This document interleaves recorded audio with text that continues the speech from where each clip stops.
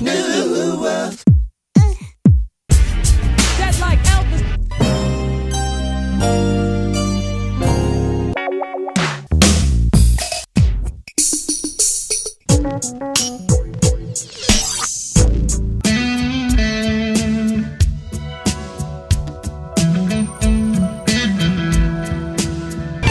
Only love there is.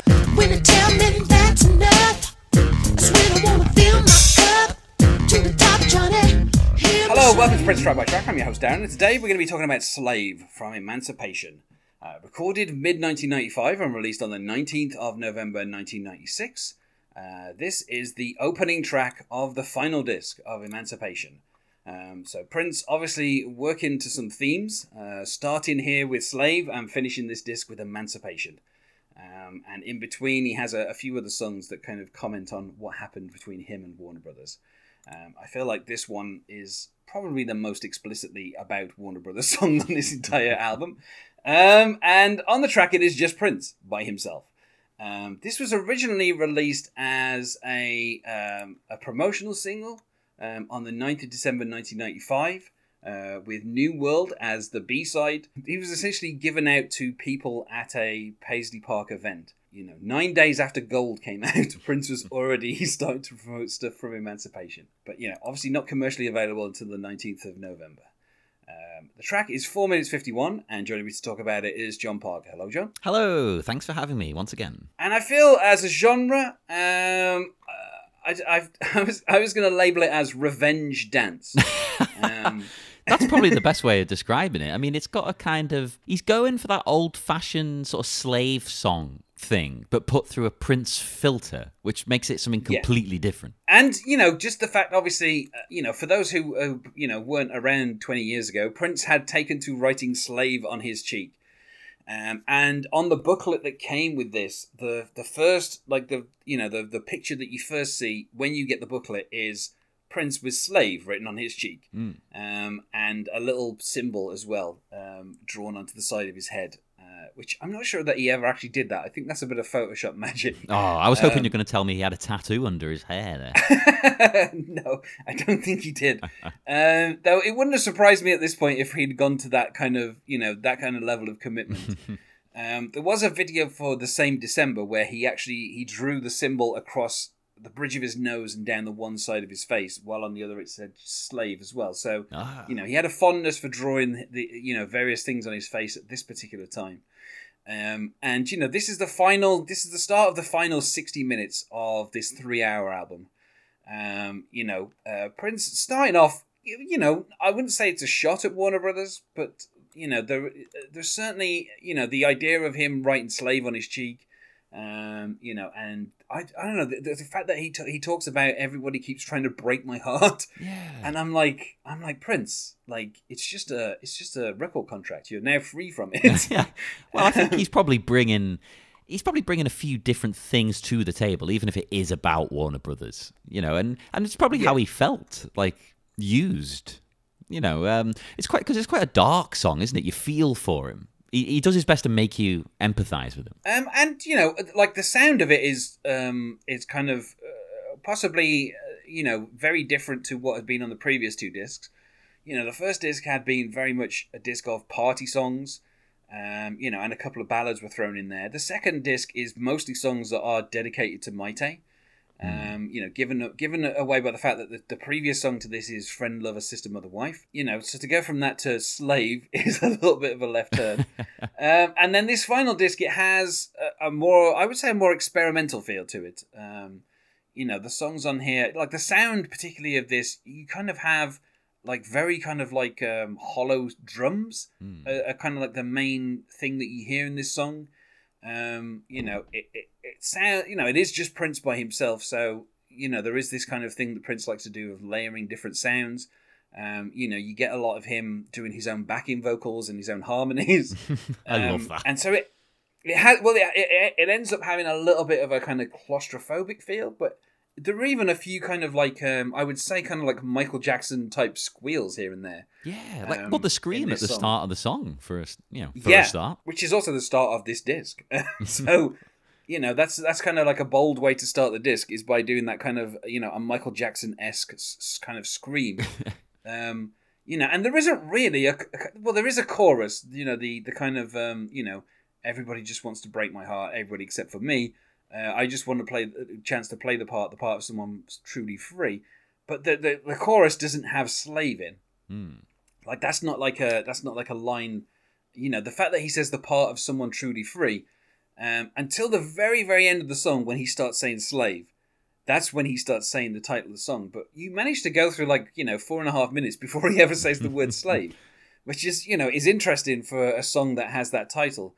And I think that's mostly because the original title of the song was "Slowly Candle Burns." Oh, okay. I'm not as keen on that as a title. I think slave encompasses what this is. Yeah, I mean, the phrase "slowly the candle burns." I mean, in particular when he says in the first verse, like candles slowly burning, and he kind of sings it in a weird way where his voice is kind of quivering as he says those words. You know, so like that, I guess, but even then, you know, like later on he does say "burning slowly candle," but again, it isn't like a chorus line. It is a repeated phrase. You know, but he says it a few different ways. So he starts off saying like slowly, like candle slowly burning. Then he says burning slowly candle. Then he says slowly candle burns. So like he keeps rearranging the words. So even that isn't like a chorus part, you know, like it's just a phrase that kind of gets rearranged a few times. Yeah, I love that in this actually. Like the way the music, like the beat and the rhythm, it's the same kind of thing over and over. But it doesn't feel repetitive somehow. Like I think because most of the lyrics go off on their own different journey.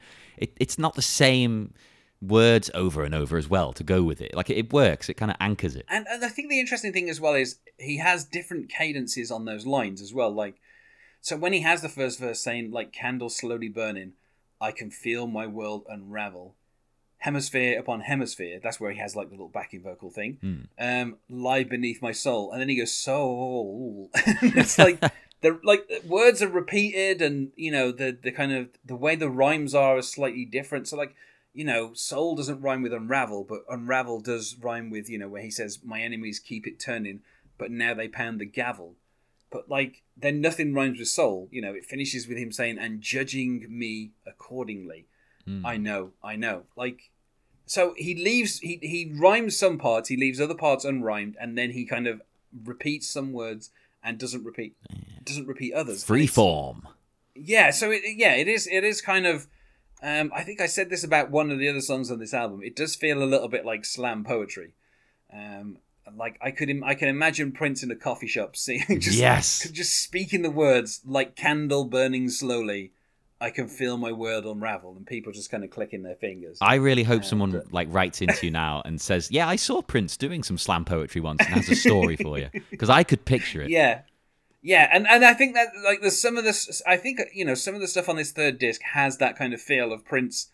I don't know, like not trying to like you know, just try stuff in different genres, but there certainly is a level of experimentation where he's just like, you know, let's try having lines that are longer than they should be. Let's try having different cadences. You know, and this whole thing of, you know, I do my best to party. It's just that everybody keeps trying to break my heart. Like, I don't know, this whole everybody keeps trying to break my heart, which is kind of the start of the chorus that keeps coming back. And the fact that he says everybody except for me, it's like basically him saying, I'm the only person I can trust. I am very lonely. No, you know. I feel for him. Yeah. And then this, I don't know, there's a few weird things where he says, you know, slowly candle burns, where'd they learn hypnosis? And I'm like, okay, Prince, this has taken a very weird turn here. I like the way, as you say, some things don't rhyme, some lines are slightly longer than they should be, and lines like the one you just read, actually. Because there's something sort of dark about it, and it's slightly sinister sounding, but you can't quite place why. And I think it's all these things that aren't the norm. Like there's a lot of things that aren't normal, sort of piled up on each other, and it gives like a strange, uneasy kind of feeling. And you know, I mean, particularly merrily down 3 heartbreak boulevards. Like, I mean, I think like the way that this relates to Warner's, because at this point you have to sometimes with Prince you have to kind of read a little bit into it. There's other songs where he says, I mean, particularly in White Mansion, where he says, "What about my publishing rights?" And he's like, "Oh, that's a laugh." Like, very direct references to the whole Warner Brothers thing. But here, it feels like the fact that he's saying, "I just want the chance to play the part of someone truly free." That feels like that is about the most direct reference in this song to the whole contract thing, where he's like, I just want to be, because it's odd as well, because he phrases it, the chance to play the part of someone truly free. It sounds like once he's actually free from his contract, he's still going to be in public, putting on a public face that isn't, this dispute face which he's had on for the last few years of writing slave on his face and kind of, being very kind of withdrawn and not promoting, the last like 3 albums that were put out, he basically didn't do any promotion for. So I think the idea that, this character that he's going to play who is free is the one that he played, the kind of the weekend that this album was released, which is someone who's willing to give, 60 interviews in 3 days, and he's going to have a whole episode with just him and Maite on Oprah. And, basically just kind of be out there promoting the album as much as is humanly possible. And even then, he seems like he's saying on this song, that's still not going to be the real Prince. Like, that's going to be someone playing the part of someone who has to promote an album. That makes sense. I find the kind of the language quite interesting, because it's not even that he's saying he's going to be out of the contract and that means he gets to do whatever he wants. He's saying, I'm going to be out of the contract, but I still have to play the role of what people expect from like a pop star, basically. It's like they expect them to be going on to shows and playing their songs and, doing interviews and kind of promoting the album. It seems like he's saying, I'm going from the part of someone who's being forced by Warner Brothers to do that to someone who's just forced by, society to play that part. And I don't know, it just seems like an interesting idea. Just the idea of not being free, but playing the part of someone free, which seems to be a contradiction, because I don't think you can play the part of someone free, because that still means, you're beholden to someone. Well, I think, that's the thing. He maybe acknowledges that, well, he's Prince. He can't be free, but he can be as free as he can be. Maybe he can show you how free he is, but he'll always be a celebrity. Well, he'll always be in the public eye. And interestingly, Prince did have another song that he was recorded around to the same time as MPG Exodus, which is an album that came out the year before, called Slave to the System, which has some similarities. But it's more of a band effort, because that's what the MPG was. So it has like lead vocals with Sonny T, and it has a proper it has Michael B on there doing real drums, and then also there was a version that he did where Claire Fisher did some strings as well. But that track remains unreleased. Though I'm sure if you wanted to try hard, you could find it somewhere on the internet. It seems like this idea had been around for a little bit longer than the whole album, because it's almost a year before the album actually came out that this was kind of premiered. And also at the same time he did a live version of a song called Days of Wild, which showed up on Crystal Ball, and there was a couple of other songs. So on the 9th of December there was like a mini concert that he played at, and this is one of the songs that was kind of performed there and then given away on a single for people, along with New World on the B-side. So this is like one of the older songs that's on the album. So, which is interesting because at this particular point, like in late 1995, Prince didn't know that he'd be able to get out of his contract with Warner Brothers. So I think the sentiment that he's saying, I'm going to play the part of someone who's free, maybe applies more to the material that was released under Warner Brothers than Emancipation itself, which is an album that is recorded at a 1-album deal with EMI. Basically, that was it. So he didn't have to do anything else. He basically could have just released Emancipation and then never released another album. Oh, that wouldn't be very Prince, though. No, but he had no obligation after Emancipation to do any more albums. So in that sense, he was truly free. But I think it's interesting that this song is recorded at a time when maybe he feels like he won't ever be truly free. And so maybe that's why it feels like it's a bit darker than some of the other material that's on this album. Because it's written from the perspective of Prince looking at his record contract and thinking, I'm never going to be out of this contract. I'm going to be stuck in this contract. But then by the time it gets released, he is actually free. And maybe that's why the title changed from Slowly Candle Burns to Slave, because maybe at that point he wanted to make more of a statement. And I think as well... And, certainly the kind of almost like stomping towards the end where he keeps saying slave as well is kind of interesting as like an outro. I think as well he ended up being free, so to speak, but he's always going to come back to the music. He's a slave to that.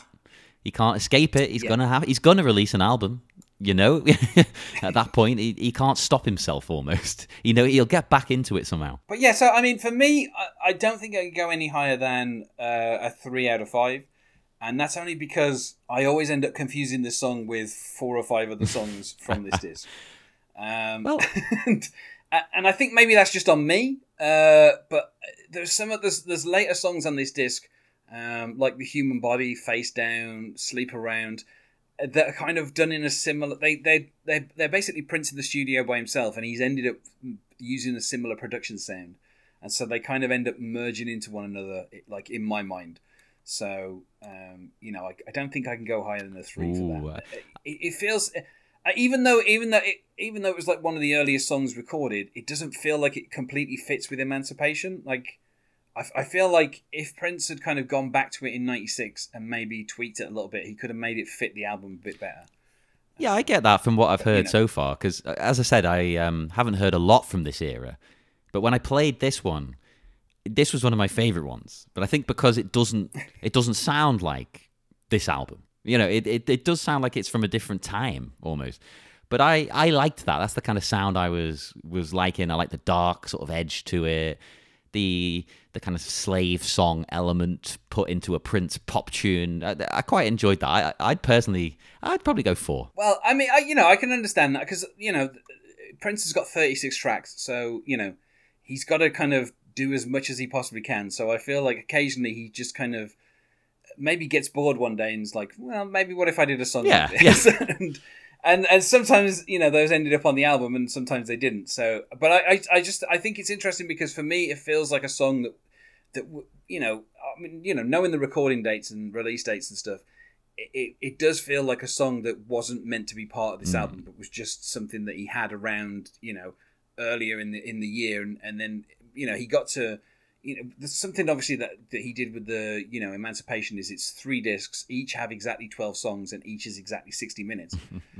So occasionally to me, it feels like Prince is like, I need to fill 4 minutes and 50. What have I got that is that length? And he's like, well, this song might perfect. Fit. And this, yeah. And so there seems to be a little bit of that going on sometimes with some of the songs where it feels like if he could get away with not having this song on this album and just keeping it as a pre-release single, then that probably would have been better than kind of putting it into an album where, to me, it doesn't feel like it completely fits. Even though it's called Slave and the final track of this disc is called Emancipation, it still feels like calling it Slave is just a way of trying to make it fit into the rest of the kind of theme of this particular thing. I get that. After like 20-something years, it's still one of those songs where, I'll listen to it and I'll think, this is completely odd and it doesn't really fit with what I thought Prince would be doing at this point in his career, And so I think, for that reason, I think it's still an interesting song, but it's just one of those songs where after I've listened to it, the next song comes on and it's pretty much exactly the same. Well, you did forget it to prep for this, didn't you? yeah. So it kind of always ends up merging into other songs and sounding like other songs to me. So, and that's the same that's true of some of the other songs on this disc. There are a couple that kind of have this particular kind of like dance feel, and they kind of end up being a bit similar in my mind. But that might just be me. I find that's a problem with any huge album like this. By the time you're nearing the final third, you're worn out. You can't go on anymore. You've got to stop. Yeah, I mean, it was exhausted enough when Prince used to put out 17, 18 tracks. Yeah. the fact that he's just gone and doubled this number, and this will remain, for the rest of his career, the longest album he ever put out. And this is, by the time you get to at this point we're starting the third disc, so we're past the midpoint of Prince's career basically. And this album is fittingly enough kind of, the part that represents the middle of his career exactly. So as much music as he's recorded before this, he will record the same amount after this. That's crazy. That's a fascinating fact. Yeah. Prince never performed this live. It's one of those songs where I feel like if he did perform it live with the band would probably end up getting bored after a couple of minutes. They'd be like, it's great that Prince is enjoying singing in this kind of weird low monotone for some of these lines but it's just not really doing anything for the rest of the band. And it should go without saying no one's bothered to try and cover this. And again, I feel this is one of those songs that kind of lives in the production. So if you were a cover band who did this, even if you were a Prince tribute act that did this, I think the crowd after about 2 minutes would be like, okay, we get the point. Get on with it. Let's move on to another track that's more interesting. But yeah, because if you can't replicate that production, and like I say, I really enjoy the production. I think that's something that on this album it stands out. Even though I'm saying some of the songs are a bit samey, this doesn't sound like anything from Prince albums the year before or 10 years before or even 10 years after. Emancipation has a very kind of specific sound to it. Which is the sound of Prince experimenting basically and being enough time in the studio to do whatever the hell he liked, and then EMI saying, which not always a great thing necessarily.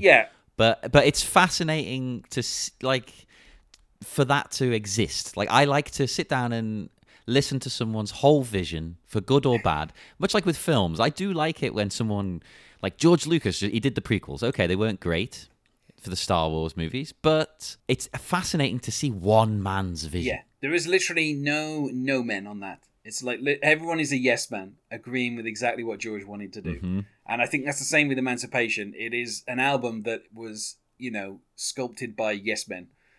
Prince was like, I want 3 discs. And someone at EMI went, okay. And then he's like, I want 36 tracks. And someone else went, yep, okay, go for it, Prince. Like, no one was ever stopping him on this particular album.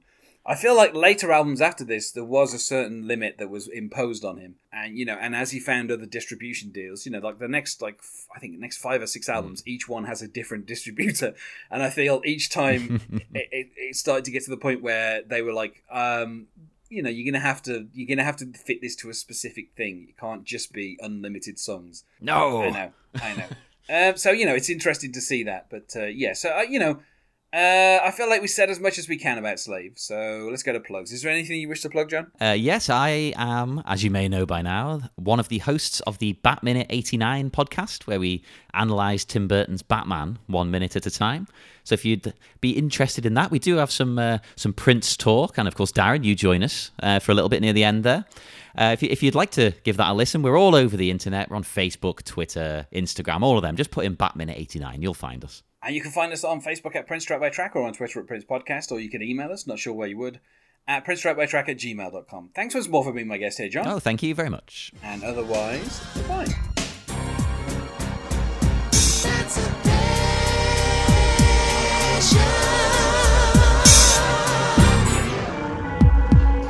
Hey! Don't think I ain't